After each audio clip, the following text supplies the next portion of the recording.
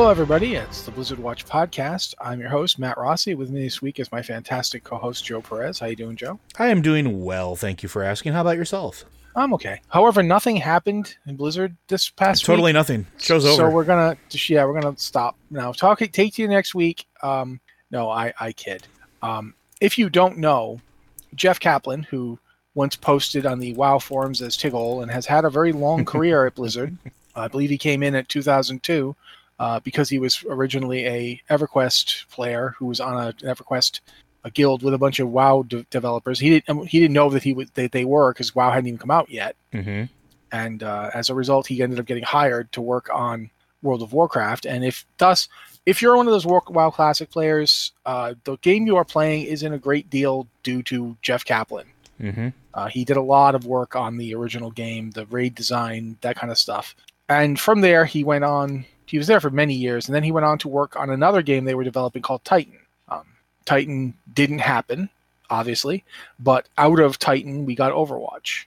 The basic concepts and stuff that they were being developed for Titan ended up in the game Overwatch, which, Jeff has been Jeff from the Overwatch team for a long time now. But no more, because today, Jeff stepped down and left Blizzard Entertainment. Now that's happened. We've had other high-profile people leave Blizzard over the years. This is something that happens. But I will say this. I don't think anybody leaving Blizzard has made me actually question the fate of a game as much as Jeff Kaplan leaving Blizzard has. Overwatch, I understand that Overwatch is a multiple people thing. I understand that many people have worked on it and many people will work on it. I understand that, Michael Chu left Overwatch and I wasn't particularly upset or worried for Overwatch's fate, even though he was the head writer. But in a really weird way, Jeff Kaplan has felt like Overwatch's dad. And it does make me wonder what Overwatch will become without him there. And this is not necessarily a negative, but it is a big deal. Well, this is someone who's been at Blizzard since 2002. Yeah, he's been there since 2002. He has been basically synonymous with Overwatch. I mean, it's one of those things where he was essentially the face of Overwatch, if you really want to break it down, in as much as Ben Brode was the face of Hearthstone, right? More so, significantly more so. Significantly more so. Ben Brode came in late to Hearthstone. Hearthstone existed for at least a few years before he started becoming its face. But I remember distinctly Kaplan did it as a response to becoming that public face. That was a Ben Brode thing, and Kaplan followed suit. It was one of those things where they did it kind of together. I'm not saying it's one was more successful than the other or anything like that, but I just find it very fascinating. But at the same time, before he became the public face of Overwatch, he was very much the driving force behind it. Absolutely. And before that, Titan, which had its ups and downs, but if without Titan we wouldn't have Overwatch, so it is worth considering. I mean, it is an interesting thing to see happen. I wish him only the best. I think in his early days, I'll just straight up admit this. I didn't like Jeff Kaplan when he worked on WoW. I didn't like his communication style. I didn't like the way he posted to forums. I did not like him. And something happened after he left WoW. He really matured. He changed his presentation style. He changed the way he interacted with people. And I think behind the person that you hear, we're hearing lots of stories about him behind the scenes. I think those stories of the Jeff Kaplan we had behind the scenes came forth into his public persona. I would agree. That's who he decided to present himself as. And in a very real way, to great effect. I think a lot of the civility and interesting tone of Overwatch has come from Jeff Kaplan. I would tend to agree. And I think one of the other things, and I was going to throw it out there, this is another one of those things where it affects me in a... Not an I'm going to sit down and cry and or anything like that, but between Morheim leaving, between Metzen going away, now Kaplan, it feels like we're hitting that point, and it's inevitable. It's always going to happen at some point that the old guard is stepping down or moving away or moving to other projects, and it makes me interested but also kind of sad to see what's going to happen, because a lot of the things I enjoy were things that these folks championed. Things that I liked about Overwatch were things that I know that Kaplan championed and fought for and pushed and was a driving force behind. And especially now with, like, we don't have a release date for Overwatch 2. We haven't really heard much of anything about Overwatch 2 in a long time. And now with him gone, it's like, where does that leave that now? What is the future of that as well? So yeah, absolutely, I totally agree with you there. And it's a bittersweet feeling. Like with Metzen launching his tabletop RPG organization and making it a thing, that's good for him. I'm happy he's doing something he's passionate about, and I hope that Jeff does that too. I hope that whatever his next endeavor is, whatever it is, brings him joy, and it's something that he can be strongly passionate about, like he has been everything else he's worked on. Mm-hmm. Yeah, I definitely think that it is a situation where we talk about this from time to time. These game companies, people come, they go. You can't go expecting people to stay at them forever. It's not a sign. People are always like, "Oh God, Blizzard's dying." It's like, no, Blizzard's not dying. This is just life. This is just people working at a company. At the same time, you do not want to diminish what these people brought. Mm-hmm. And in the case of Jeff Kaplan, he is much more identifiably the person who has made Overwatch what it is, for better and for worse, whatever its flaws are too. Jeff Kaplan had a role in them, and it's going to be a different game now. Yes, that's just unavoidable. So wanted to talk about it. Wanted to say, hey Jeff, thank you. Thank you for years of your life and your passion for the games that we've been playing, and also good luck. I'm pretty sure both for yourself and for the Overwatch team without you. Because again, the people who are there have been there this whole time. It's not like they're not just pulling somebody out of nowhere. I'm pretty sure that it's Aaron Keller. I believe Aaron Keller is taking up the role, and Aaron Keller has been on Overwatch this whole time for years now.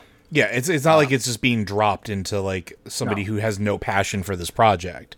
Yeah, Aaron Keller's got I think something like 18 years at Blizzard. I mean, he worked on WoW. He's he did Overwatch, and I think he's associate game director on Overwatch 2. So it's not like tomorrow somebody who's never played Overwatch a day in his life is showing up to run the game. But it is different. It is a new thing, and it needs to be acknowledged. The other thing I'm going to talk about is a post we did I think I wrote it this week. Basically, they've done a whole thing about when Burning Crusade Classic comes out, that they're using the phases rollout like they did in WoW Classic. But one of the things they're doing in Burning Crusade Classic that they didn't do as much in WoW Classic is they're deliberately, even though they're using a later patch, the patch is like 2.4.2, they are making changes to Burning Crusade Classic to mean that when it launches, it will launch with stuff that it had, even though that stuff wasn't in patch 2.4.2. For instance, a lot of items are going to behave like they did at release.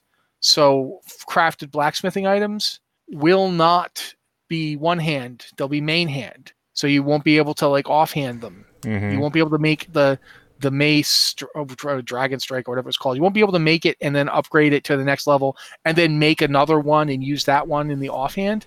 No, you will actually only be able to use them in the main hand when it, the way they originally were.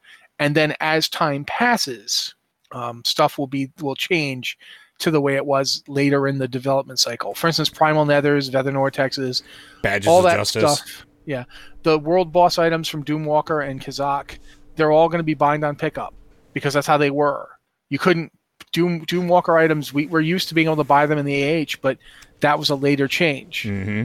That's not how it's going to be when it launches. And Primal Nethers and Nether Vortexes will not be available from the Badge of Justice vendor, and Badges of Justice won't drop in Karazhan right away.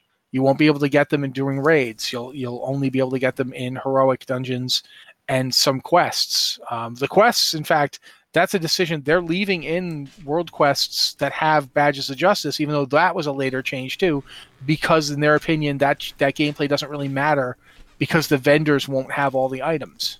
The vendor items for Badges of Justice will not be the way they were in patch 2.4.2. They'll be the way they were in release. They're doing a lot of stuff like this because they want the game to feel like it did when it launched and then change over time the way it did. And they tried that with WoW Classic, but much less so. Like items didn't go back and make sure items were the way they were on release in this way. This is much more much more of an effort to preserve things. And one other change they've made that I've seen people get mad about, Landro Longshot is not offering WoW trading card game stuff. I mean, yeah, why are people upset about that, I guess? Because they have the trading cards, man. So do I. Yeah, and people wanted to use them. I mean, I understand why they're upset. But if they've already used them on live, the code's been burned. You can't use it twice. Yeah. Just throw it out there. A lot of them don't. The thing is some of them didn't use those codes yet. That's actually the thing that they said. The reason that they're doing this is they don't want players to feel like, okay, I've got this unredeemed card that I've been holding on to. Do I use it in WoW Classic or do I use it on the regular game? They don't want people to feel like they have to make a choice. They're just taking it out from WoW Classic. I mean, I think it's the right choice personally, but I do not have a dog in this fight. I do not have any trading codes. I just think it's interesting. It is a change aimed at trying to preserve a certain feeling for the WoW Classic Burning Crusade servers, and this is more than they've ever done it, and that's just fascinating to me because I don't think it's not possible to give people the original experience. Mm-hmm. But it is possible to give people, like, for lack of a better word, the Colonial Williamsburg version of that experience, where it's not actually Colonial Williamsburg. You're not time traveling. These are reenactors, but they're deliberately doing as much as they can to give you the impression. Like, they don't wear wristwatches. They don't have sunglasses on. They're trying to make sure they're period accurate. And I think there's something to be said about this. Like, Epic Engineering goggles will become available from trainers with the Tier 5 phase. Even though that they were by patch 2.4.2, those plans were in the game, but they're not putting them in right away. They're using the phased rollout to actually phase not just content, but items and mechanics and bosses and all that stuff. Like, attunements will be in the game initially, and then they'll be phased out in a later patch. I think it makes. Go ahead. No, go ahead. You're fine. Go ahead. I was going to say, I actually think it makes kind of at least to me, a little bit of sense to do it for Burning Crusade. With WoW Classic, they were not starting from the same point that we all started at. There was no 1.0 because they didn't have a 1.0. They didn't have the code. They didn't have the ability to bring that back. In here with Burning Crusade, they do. They have that. For lack of a better term, they're not starting from scratch with it, and they don't have to rebuild everything from the ground up. Yes, there's a lot of rebuilding. I don't want to diminish any of the accomplishments of what they're doing or the work that they're putting into it, but they can actually do it here where they couldn't do it before. So it's almost like they're seizing on that opportunity to see if they can deliver on, I think, what they originally wanted WoW Classic to be, but just couldn't. I don't know if that makes sense. And Matt's not saying anything, which means he either using an orb of deception on my character while you were talking. I was going to say, because he either made a whole lot of sense or no sense at all. I don't have a problem with it either way. I don't know if it's necessary that they couldn't do it so much as they did WoW Classic as an experiment. And when they didn't want to make it overly complicated for themselves by having to worry about, okay, which version do we roll back to? Okay, we've decided which version to roll back to. But with Burning Crusade Classic, they don't have, as you pointed out, they don't have to do the work.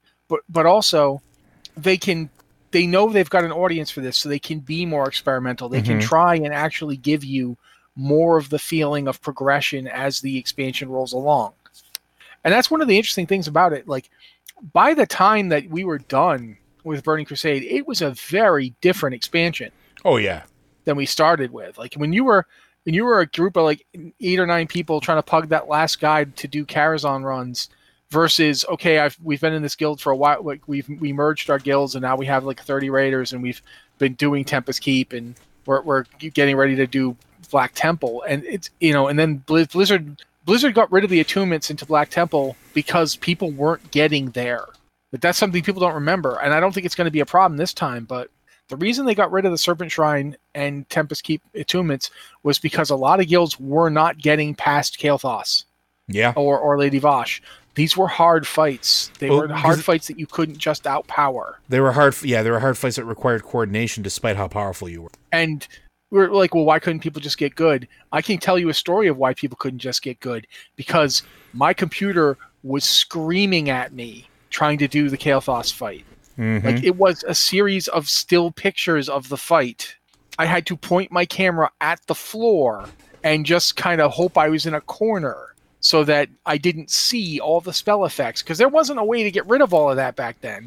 And it was making computers just die. They were like, no, I refuse to run this. Oh, yeah. We forget now, like, the graphics cards from 2007 were not the graphics cards of even 2017, much less 2021. Yeah, I mean, I remember going into the Serpentine Cavern, and at the time, I was playing on a small little 13-inch MacBook, and that thing turned into a space heater. Like, it was bad. It was screaming at you, and it was hot. Like, Yep. there was, the computers were not handling it. So, and people like think of this as a joke, because they're like, WoW is graphically demanding.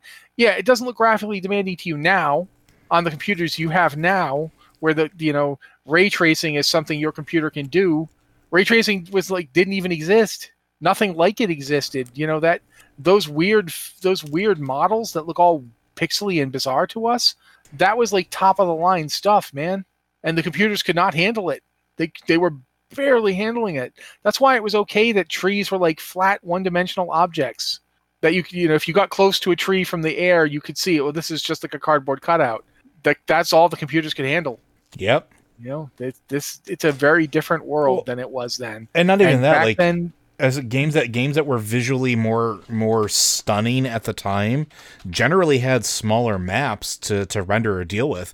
Like, the most often compared to games as far as visual are City of Heroes and World of Warcraft, because they released roughly at the same time, spread out, I think, like a 10-month difference or 8-month difference or whatever it was. But I think City of Heroes was like early 2003.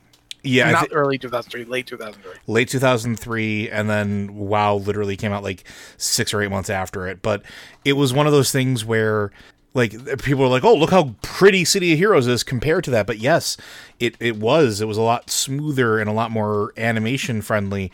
There's a reason for that. Those zones, every single one of them, if you moved from one area to another, you had a loading screen. And like, it wasn't a big deal back then, but wow, you could go from Stranglethorn Vale all the way up north and not hit a loading screen. Yeah, the only loading screen when you were in WoW at the time, if you were in the open world, was going into an instance or traveling from continent to continent. Yeah, or if you were heading to, at the time of Burning Crusade, since we're on the topic of Burning Crusade Classic, going to the Blood Elf lands. Yeah. Or the Draenei ones, but yes, for that matter, going to Outland was a portal. You'd go through a portal, and then all of Outland was basically just you could travel seamlessly from the Dark Portal to any in Outland. Yeah, and you could just go to them. And we take that for granted a lot, I think, now, but during the time, that was a technical marvel. Like, just being able to have that large of a world rendered. And your computer would definitely tell you about it. Oh, yeah. If you were like... I remember one time I was flying across the gap between Hellfire Peninsula and Shadowmoon Valley. And there's a point where you are exactly equidistant, and your computer is trying to render everything. It's trying to render the Black Temple, and it's trying to render, Hellfire Citadel. It's trying to render everything if you have it turned up high enough. And my computer would just lose its mind. Like, no, I will not render this. Mm-hmm. And that's the kind of thing. In raids, there were just so many effects going on, so many mobs moving around. Today, I doubt, seriously, when this game comes out, I doubt we are going to see the bottleneck that we saw at the time. Because the bottleneck wasn't just the mechanical difficulty. The bottleneck was literally your computer trying to render this, and everybody's computer was different. So some people's computers could handle it. Some people had rigs that could run Crysis. Crysis still makes computers unhappy.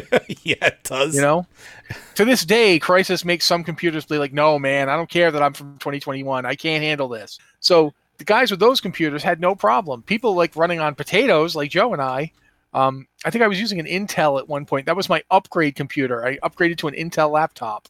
And it was like, yeah, no, I'm not doing this. The plastic on the casing is starting to melt. This is not happening. So, yeah. And when you're the only one that they can find who can successfully tank Kael. Like, seriously, my guild could not find another guy to tank Kael to save their lives. And I'll tell you right now why. Because I was the only one who realized, don't do any of the trick gemming. Mm-hmm. There was like a whole bunch of different kinds of trick gemming tanks were doing. They would gemming for dodge or gemming for block or whatever. I didn't do any of that. I gemmed for pure stamina. Yep. Every gem I had was stamina. And as a result of that, I could survive one fireball from Kayle without the shield on me. Because you had to be able to get the shield exactly right to absorb Kayle's fireball. If you didn't, I could survive it.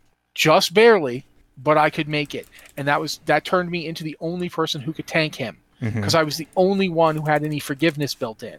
Because you can't parry or dodge or block a fireball. If the fireball is cast, it's going to hit you. The only thing you can do is hit shield wall and live through it. And that was the thing. That was the reason I was the indispensable tank on that fight. Now, obviously, had somebody with a better computer decided they wanted to tank Kayle, they probably could have done it a lot better than me because they would have been able to make sure that the shield would go off. But that's the other thing. That's why some guilds just couldn't do it. It wasn't that they weren't good players. It wasn't that they didn't understand the fight. It was simply, I'm fighting Kael'thas in a flip book. Mm-hmm. Yeah, no, I can't get it done. And this was the kind of thing we saw.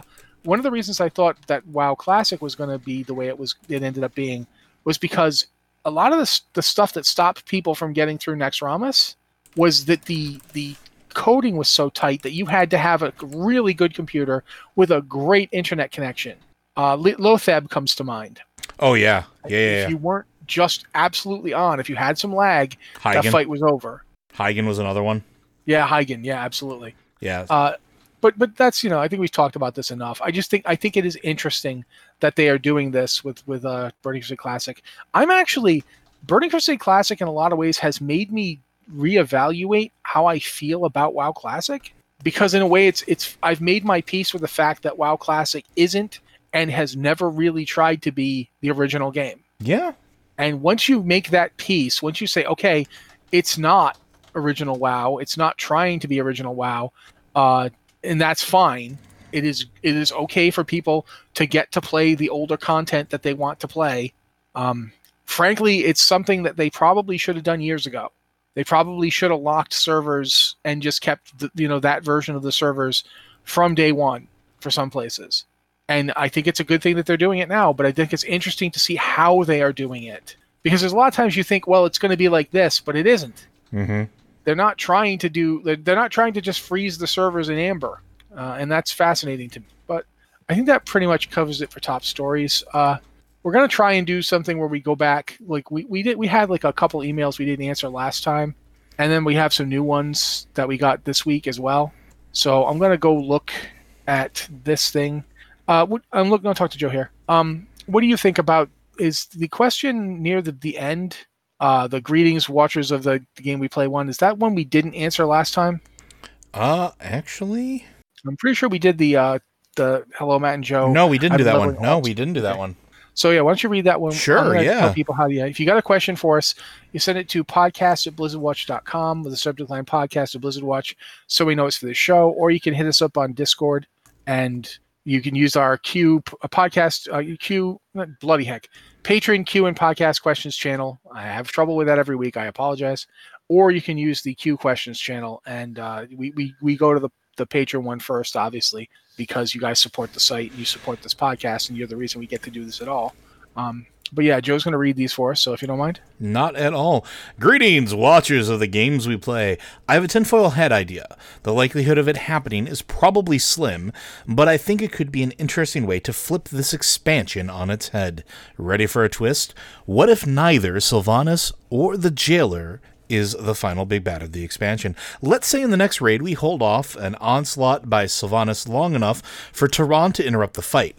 Tyrande gets a kick-butt cinematic where instead of killing Sylvanas, she instead drags her into the void. Flash forward to Endgame Part 1. We go toe-to-toe with the Jailer in what everyone assumes is the grand finale. After a lengthy battle, that of course will include the Jailer's many chain-themed abilities, we get another cutscene. This time, moments before the Jailer receives a killing blow, he tells us that this is not him, or that it is not him we should have feared. No, instead, we've been helping the Shadowlands' real tormentor this whole time, shackled inside Torghast, giving us gear as a way to entice us to free him one chain at a time. It is then we realize that all along, we've been being played by the Rune Carver. Discuss. Thanks for everything you do. Time Warpigan, a demon hunter from Area 51, US. Oh, unfortunately, we now have enough spoilers for patch 9.1 that we know this isn't where they're going, but it's a cool idea.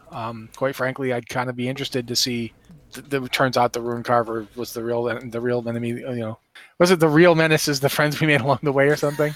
That's kind of what we got here. The real menace is the friend you made. Yeah, we defeat the big bad. We rip off the silicone mask at the end. Old man Rune Carver.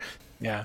Like I said, I at this point I'm going to give you some spoilers, guys. Spoiler warning for 9.1 and stuff beyond. One of the things that they've done is they've started data mining the Sylvanas fight. Mm-hmm. I don't know if Joe's looked at that at all. I have not really, but I kind of knew it was going to be coming in the spoiler, so go for it. Well, they haven't. We don't really know exactly what's happening, but it appears that Sylvanas' fight is multi-stage. Yes. And we don't yet have any knowledge if Tyrande shows up or not. She should, but I don't know if she does. If she doesn't, I'm going to be real mad. But continue. We do know that, however, it seems like the phase 1 is in Torghast. Phase 2 apparently seems to be in the rift between Azeroth and the Maw itself. Like, I don't know exactly what's going on with that. Phase 3 might be in the Arbiter's chamber, and that we don't know what goes on there either. We're not sure what happens. I get a feeling, and I'm just putting this out there, I don't know if this is true, but just based on what I'm seeing from the data mining, I feel like at the end we're going to end up by attacking Sylvanas, by possibly defeating Sylvanas, we help the jailer execute his plan, and the end of that fight is going to be the jailer winning and getting whatever he wants from the Arbiter. Yeah. That's my feeling based on the stuff that and this is all based on data mine stuff that does not really contextualize itself. It doesn't explain what it is or why it's there. So keep that with a grain of salt. But I do think that I do think we're going to get to a point where it looks like we're fighting the jailer and the jailer wins and beats us. We know who the Rune Carver is now.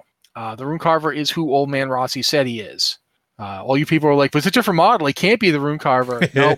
It is exactly who I said it was. I was right. Wait a minute. Should have just listened to me. I was going to say, this is one of the few times Matt and I agreed wholeheartedly on something. I'm going to point that out. Yeah, absolutely. I'm not saying Joe was the one arguing with me. I'm saying a lot of you were.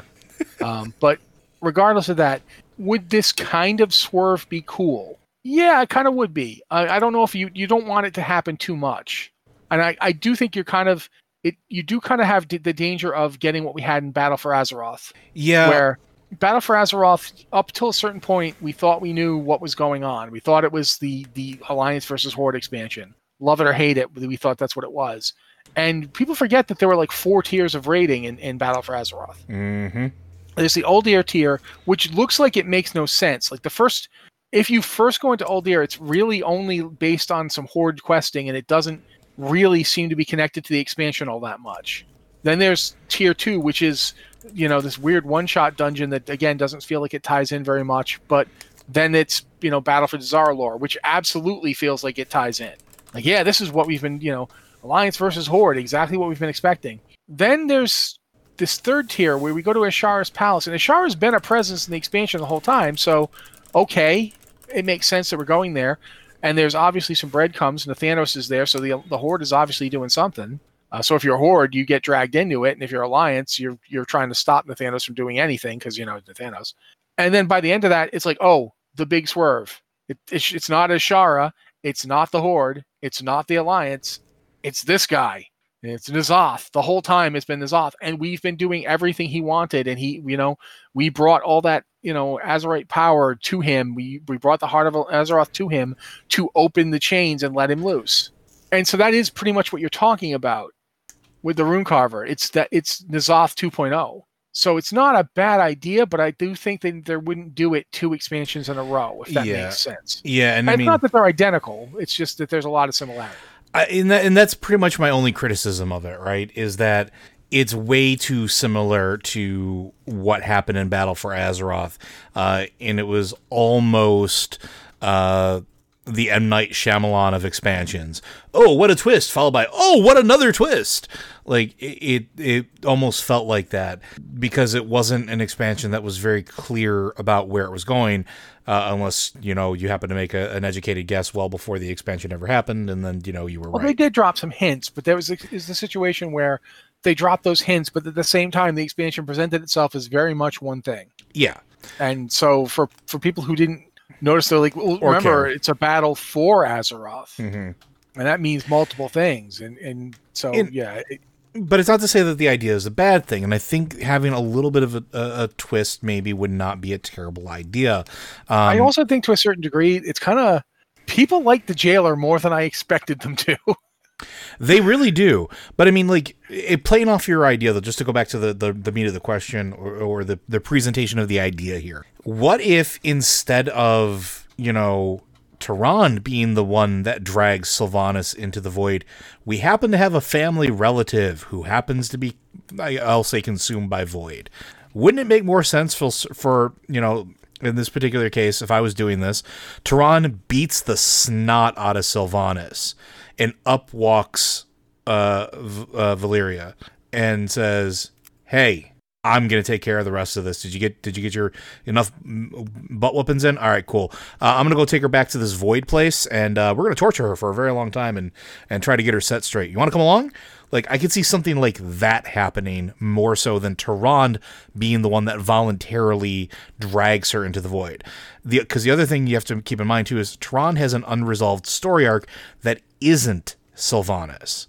It's the Night Warrior. And that's one thing that, like, I keep seeing a lot of people forget about, or maybe not necessarily forget about, but forget about the, I'll call it the Termina aspect of it. If you do Ardenweld, you understand that becoming the Night Warrior is a death sentence. That is sort of the pay, the cost of that power. And unless you can find a way to circumvent it, which others have tried to do and have failed, you're on a timer. You're on borrowed time. So Tyrande is on borrowed time, and that can manifest itself at any point. Because the other thing to keep in mind, too, is we're mortals in the Shadowlands. Time is different for us. We may still march through time, and not much may pass on Azeroth, or it could go the other way. That could have an impact on the deterioration of Tyrande. So that is something that could be that would be a factor in there as well. Would I like to see more done with, like, Sylvanas and maybe a little extra story than she just gets beaten and then killed? Yes, absolutely. Mostly because I like her as a villain. I like her as a character. I think stories with her are interesting. Not necessarily that I need her to be a hero or whatever, but I think that would be enough. I think if you do anything with that swerves from the expectation of her dying, I think that's enough. And there's enough of those players involved that have things that they need to deal with and that are things that are left unresolved, that you don't need to worry about the second part about the Jailer going, "I was going to save you all along," because really that's just Sargeras all over again. Well, yeah, and plus it's pretty much Sylvanas. Yeah. Sylvanas' whole deal is that she wants to overthrow death because she finds the entire machinery of it unfair. Mm-hmm. She wants to create a new fair world. And, pointing out to her that she's basically made things worse in the attempt to do that, that's great, and it's her story arc. I don't think the Jailer needs to have that story arc. The Jailer can just be whatever malevolent jerk he is. And that's fine. Or maybe not even malevolent. Maybe just cosmic entity that has a completely different view of the universe, right? Yeah, I'm fine with him being malevolent. I get a little bored sometimes with them all being cosmic beings that, we can't comprehend. Sure.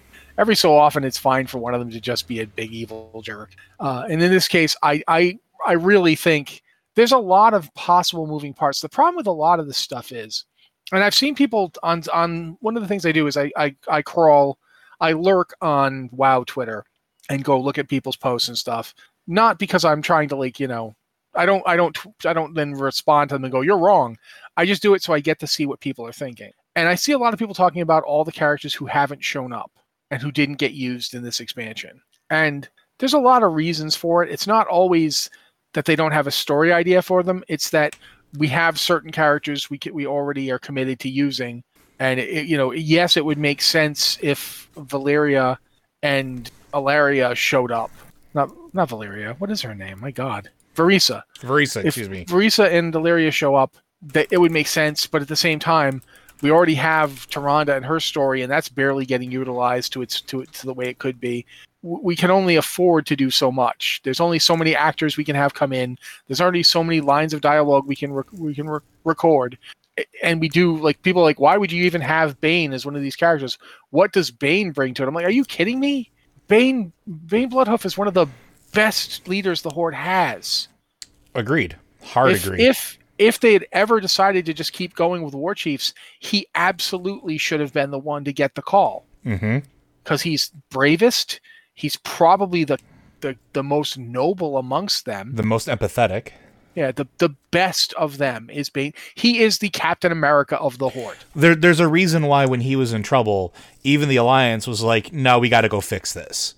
Yeah, if he dies, forget it. There's like no chance of dealing with the Horde as a reasonable group of people. And I mean Alliance, not Anduin. Alliance. No, Jaina Proudmoore, who was on I'm really okay with wiping out the Horde kick at the time, stopped when Bane came to her. She agreed to meet with Bane.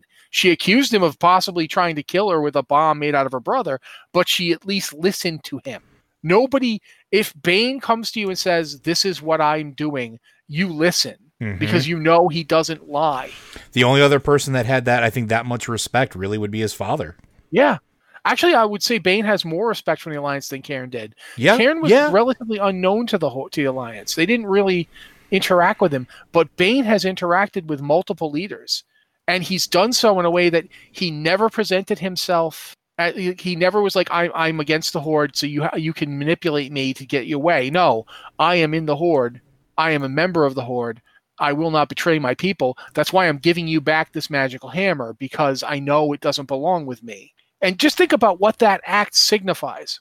So no, Bane belongs in this expansion, and Bane has been traumatized by this expansion, and I want to see more of that story.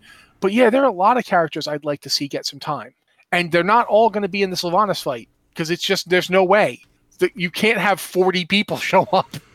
You know what I mean? As much as that would make sense, too, right? Like, yeah, absolutely. It would make total sense. But you got to remember that this is a game at the same time. There's only so much time. Yeah. Can you imagine, like, if Sylvanas' hit parade showed up in the fight? I mean, we'd be there all day. I mean, I've heard people talking about Nathanos and where he's going and what's going on with that. I almost feel like you absolutely have to put Nathanos in. Yeah. Or have him be in the raid somewhere. That I would say, because if anybody has been, like, if there's any character that deals with the emotional complexity of Sylvanas Windrunner, it's Nathanos. Like, not just the fact that they love each other, but that even this man that she loves, she is willing to abandon. Yep. You know, that's how driven she is. This one last emotional connection that she kept, she's willing to abandon it. So there's a lot to it. There's a lot of characters I'd like to see. There's a lot that we'd like to see happen with it. But my God, we've only got 20 minutes of show left, and we're still talking about this. So we do have to move on. But that's why people are here. All right, our next one then comes from Verdigree with a PTR major spoiler question for either pod. Well, I guess we're doing it here. Yeah, I grabbed it. From Baroness, newly promoted, Verdigree, Maldraxi Mage Forsaken. Subject, salty about the Primus. PTR datamine spoiler about the reveal. I am salty. Primus, Runecarver, gah! I'd been 90% sure it was him since getting the info from the beta, only to begin doubting my conviction when the difference between the number of fingers between Runecarver and Primus statue inside the Covenant Hall was pointed out. Me, an undead with swappable limbs. I'll assume you read the Wowhead stuff, so long story short, we bring the Necrolord's sigil to the Runecarver and he transforms into the Primus. Hey, we were right. I get this gives plausible deniability for us not figuring it out, but I've just rolled a 1 on suspending disbelief. I'm feeling even more frustration, even than when watching Clea throw a man into the maw, because I can imagine it happening too fast to stop. But this, I'm having a struggle with this. Do you think it was just too obvious? Is the real world long wait for the patch skewing my sense of story pacing about this? I think there's a possible that doesn't have an effect on people. Yeah. I don't, and this has, I did a post a while back about it, that this has been, if this patch comes out next month, it will have been the longest we've waited for the first patch of an expansion ever. And if it waits another month beyond that, it will be twice as long as the next longest patch to patch, cycle. We've had content droughts at the end of expansions before. This is the first time we've had a content drought at the beginning of an expansion. Usually, and especially in the past few years, they've had something to go real quick. Yeah. Right up front. Within 3 to 4 months, there's been something. This has been the longest that they've not done that. And I do think it is completely understandable, and I will continue to defend them on this. The fact that they got this expansion out at all is nothing short of a freaking miracle. And to do it in the conditions they were doing it in, I honestly think that is also related to we're seeing a spate of people leave Blizzard. I think a lot of people work themselves really to the bone to get stuff out. I would agree. But regardless of that, I do think it is skewing it to a degree. I do think it is affecting your perceptions because you're like, oh my God, just tell me already. And I get it. But I do think it was this was something that was going to happen. There's very little chance of it not happening. I definitely don't think it was too obvious because I think they deliberately baked in a lot of stuff to get people to doubt it. Like the fingers on the Primus statue. A lot of people acted like the fingers on the Primus statue was completely, gotcha. And I kept saying, dude, it's a statue. Not only that, we're in a land where people can alter their appearance based off of what they desire because anima. Yeah, but even if you ignore that, if you go back and look at actual statues of famous people throughout history, a lot of times those statues look different than they actually did. Listen, we could talk about several hours about Napoleon and how he represented himself in statue and paintings. Yeah. But, and he was a guy who was actually alive at the time that a lot of those artists were drawing it. Mm-hmm. So it makes a lot of sense. You can never counter it can't be him because the statue says, no, man, the statue is a statue. But regardless of that, I do think they were putting in stuff to make people doubt it, to make people question it. And they wanted it to be there for people to pick up on. They wanted people to look at the rune carver and go, hey, that's obvious that's what they were going for. I definitely think you can feel how you'd like about it, and if you're salty, you're salty, and you have every right to feel how you choose about this revelation. Your feelings are valid and correct for you. Yeah, but I definitely think, to a certain degree, you did what they wanted you to do. Oh, yeah. You rode that roller coaster exactly as they wanted you to. Yeah, they wanted you to be like, nah, it can't be. You wanted you to originally go, hey, the Primus, the rune carver is the Primus. No, he can't be because of this. And a lot of people said, no, he can't because of this. People came up to me, not literally, because I mean, it's via the Twitters and the other places online. Nobody actually walked up to my house and was like, Rossi, you're wrong about the Primus. If they had, I'd be like, well, how did you find my house, man? But regardless, people were like telling me, no, you were wrong. It can't be the Primus. And I was like, absolutely it can. Yep. Nope. I am on board Team Primus. It was one of the few times Joe and I agreed on anything. Yeah, and that's when we're right, because when we agree so vehemently, like that we're onto something. Yeah, I mean, there's just no way that it wasn't the Primus. It was too much set up. That whole scene with like the Helm of Domination being crafted. Mm-hmm. No, man, that's the Primus. Where else would he be getting that knowledge of rune forging? He didn't get that he didn't pull that out of a hat. There's not two guys this good at rune carving. Oh, and yeah, my friend Skip, he's also a master rune carver. Hi guys, it's me, Skip. You'll be calling me the rune carver later, but I'm Skip. No, man, there's one guy who's this good, and that's who that is. And I do think they also wanted to set up all the stuff we're going to see in 9.1 when we go to Korthia, because Korthia is the place that the Primus went first. Yeah. He went to Korthia before he went after the jailer. And when he went there, something happened. So I definitely think that, I get why you didn't get it. I don't think you were wrong to doubt it. I think that it could have turned out to not be the Primus, and I wouldn't have been upset. I would have been like, yeah, I know it was supposed to be the Primus. You changed the Blizzard. Sometimes things can go either way, and there definitely was a possibility that it wasn't the Primus, and that's what they wanted us to all think. They wanted that out there. Yeah, and I mean, and not to sort of repeat what Matt said, but yeah, that's it. That was the entire intention, and it smacks of good writing, at least in my opinion, where it makes you want to disbelieve your own initial gut feeling about it because you either think it's too obvious or you think it can't possibly be that simple, or, you know, looking for the little signs, because at this point they understand that they're writing for an audience of people, well, like us, who look at every little minute detail and look for everything that does spawn a million tinfoil hat theories. And, you know, this blade of grass is clearly red. This means something, because, I mean, we do that. Matt and I are not alone in that. I know many of you do, because I get those messages. I'm looking at you, Dad Viking. Yeah, I mean, the fact is a solid 70 to 80% of the emails we get are people's tinfoil hat theories. Yeah. You know, you guys are doing this too. We know you are. And they do too. Yeah, absolutely. Because they read the Reddit posts, they read the Twitter posts, they go through, they have people that read the Tumblr theory posts and stuff like that. I think they still exist. It's been a while, but they know what audience they're writing for. And they know if they give us those little tiny cookies and breadcrumbs to throw us in different directions, we're going to look in different directions and start second guessing our gut. And there's no shame in that. That's just how it is. But yeah, and you're definitely not alone, because I got a bunch of reactions from folks in private messages that echo your feelings. But I'm with Matt.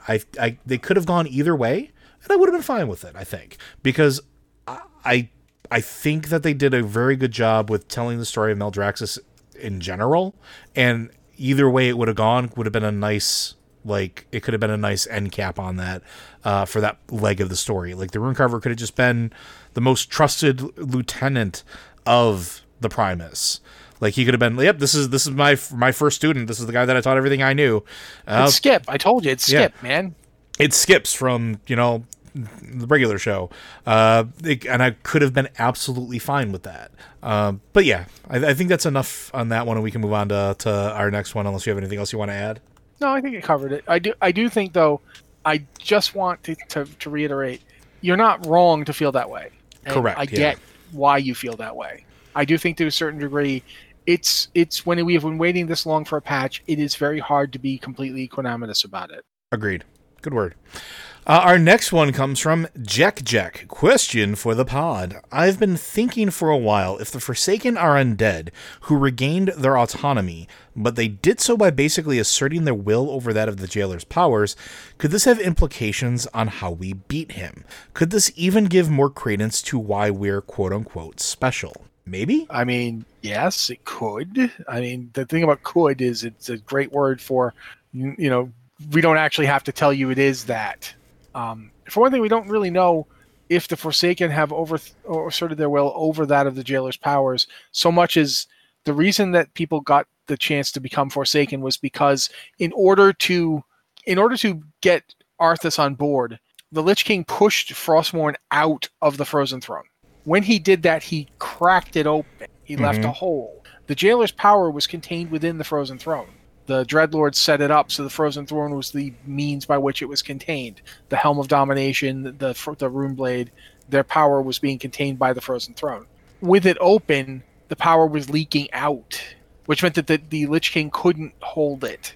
And so his power, the power he could actually use to hold them, was dissipating. And it wasn't that they were like stronger than the jailer, it's that the jailers, the necromancy that the jailer himself sent forth to do his bidding, the power of the maw was leaking out of this thing, and thus the Lich King was like it was like he was bleeding.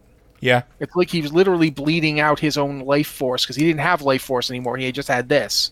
And it was just leaking out of the Frozen Throne. So he was like trying to hold it while he had a gut wound, basically. And he called Arthas back up to him because basically that was how he was going to sustain himself. You'll notice that the Lich King as Ner'zhul was never mobile. He didn't have a body anymore. The initial Lich King, the Ner'zhul one, could not leave the Frozen Throne. The Frozen Throne was effectively his body. It wasn't until Arthas came up and smashed it open and put the helm on that we got a Lich King who could move and act and do things on Azeroth. He didn't need proxies. He didn't need Kel'Thuzad. He didn't, he was powerful. Like the Ner'zhul Lich King was extremely powerful, but he couldn't do things himself. That's why he went out and got people like Kel'Thuzad. That's why he reanimated the Nerubians. That's why he wanted to break Arthas. And you'll note the plan that the Dreadlords had and the plan that the Lich King had were completely different. Oh yeah. The Lich King was not on board with what the Dreadlords wanted. And that's one of the reasons why ultimately they thought they were surprised. They thought when Arthas was consumed by the Runeblade, they thought he'd just start doing whatever like they wanted, and he didn't. And then, yeah, there's a reason the jailer refers to the Lich King as a failed experiment or servant. I forgot what his exact words are. Yeah, he didn't do what they wanted. So I don't know that it's just that we're capable of being more powerful than the jailer, but I do think that what you're saying is going to have implications because it's going to be related to what we're going to see with Anduin. Yeah. We've seen that Anduin can try and fight and reassert control of himself, and the jailer has to basically focus on him and bring the full bear of his power down on him to get him to go back to Robo Anduin, Death Robo Anduin. A lot of stuff going on. So Deathwin. I definitely think that it would be interesting if we get to see the Forsaken actually play a role here. I've actually been really surprised, considering this is an expansion where we go to the land of the dead. Yeah, there hasn't been a whole lot of Forsaken stuff, really. Yeah, I mean, there's been like Maldraxxus, which looks like a Forsaken zone, but they're not the same Forsaken. Thing. Yeah, yeah. There really does feel like if you're playing a Forsaken and you go to the Shadowlands, the reaction should be different because you're physically there. You brought your dead body to the Shadowlands with you, and you're still in it. And there should be, you think somebody would turn to you and go, wow, that's really weird. Well, and that's the weird thing, right? Like, Kalia's there, and really, like, she's been sitting in Oribos. And so, like, she hasn't really done anything. And, I mean, she's not really Forsaken, but she definitely falls... She's a walking, talking corpse. Yeah, no, absolutely. So there should be something. You'd think, like, one of the people of the Arbiter's Service would be like, what's the deal with this? Yeah. Where the Death Knights are showing up, and nobody ever stops and goes, Why are you here? You shouldn't you come out of that and be sent to one of our four places? But I do think you're right, and I do think, and I think Jack has a point that I think at somewhere near the end of everything that's happening, Forsaken in some capacity are going to play an important part. Maybe not necessarily hey, look at us, we're the model of exemption from whatever his power is, because we do know that undead can be put back under the power of the jailer. Like, go back to the short story leading up to wow, man, words are hard at the end of the night. Leading up to Battle for Azeroth, when we talk about what happened on top of Icecrown Citadel with the Death Knights, like, they exert control over the undead around them. Not like when those undead break, when they become uncontrollable, when they're no longer Forsaken. That's the actually interesting thing about all of this is the Helm of Domination that Sylvanas destroys is, in very real way, it still has the power to dominate the undead. And could be more powerful when it's reforged, because I maintain that it's going to be. But that's the thing, is that's not the jailer's power. That came from the Runecarver. That's the Shadowlands power. Yeah. It's not necessarily the jailer. He's using it. He's exerting domination, but it's not his. Mm-hmm. It's from before him. It is the nature of these places to exert dominion over the dead. Which would make sense why he's looking for places like Korthia. Yeah, and for that matter, it ties back into that whole thing, the token that that Denathrius had, where he can exert power over the nature of Revendreth. It's like the realms are tied to the people that hold them, and thus they're dominated by the beings that hold them. The Pantheon of Death exerts dominion over their own realms, and the Shadowlands as a whole might very well be similar in that regard. There's a lot to this that we don't know or understand yet, but I definitely think that there should be more for the Forsaken in this. We should definitely see more from them. I would agree. But I think that's going to do it, unless we want to... I mean, the last one, I don't know if it's really a question. We can read it. I think it's more of a joke. But I see 6,000 in the chat. So 6,000 says, question for the pod. Now that Jeff Kaplan has left Blizzard, it's up to you. It's dangerous to go alone. Take this. Crossed swords. I do think that, I think we gave Jeff enough of a send-off at the beginning, but I definitely think that it's worth remembering that ultimately these games continue. Like, there will be more Overwatch. There will be more, Jeff left the WoW team. And WoW persisted. Yeah, a long time ago. My God. Yeah, WoW thrived. Yeah, so, yeah. But at the same time, it is kind of up to every single one of us what happens. So that's worth mentioning. But I just wanted to put that in there because, hey, anytime we get a Link joke, right? Oh, of course. So thank you, 6000, for giving us that opportunity. And thank you, all of you. Blizzard Watch is made possible due to the generous contributions at patreon.com/BlizzardWatch. Your continued support means this podcast citing community is able to thrive and grow. Blizzard Watch supporters enjoy exclusive benefits like early access to the podcast, a better chance at having your question answered on our podcast or the queue, and an ads-free site experience. Very much, Joe. And again, guys, if you have a question for the show, you can send it to podcast@blizzardwatch.com, subject line podcast to Blizzard Watch, or you can hit us up on the Patreon Q and Podcast Questions channel or the Q Questions channel on our Discord server. Those are two places where you can get us as well. We like to answer questions. It's always something we want to do. This week has been kind of hectic, so I apologize for the last minute grabbing of questions that I did. I'd like to take more time with it, but unfortunately things just didn't work out. But yeah, this has been the Blizzard Watch podcast. Thank you guys so much for being here with us, and we'll see you next week.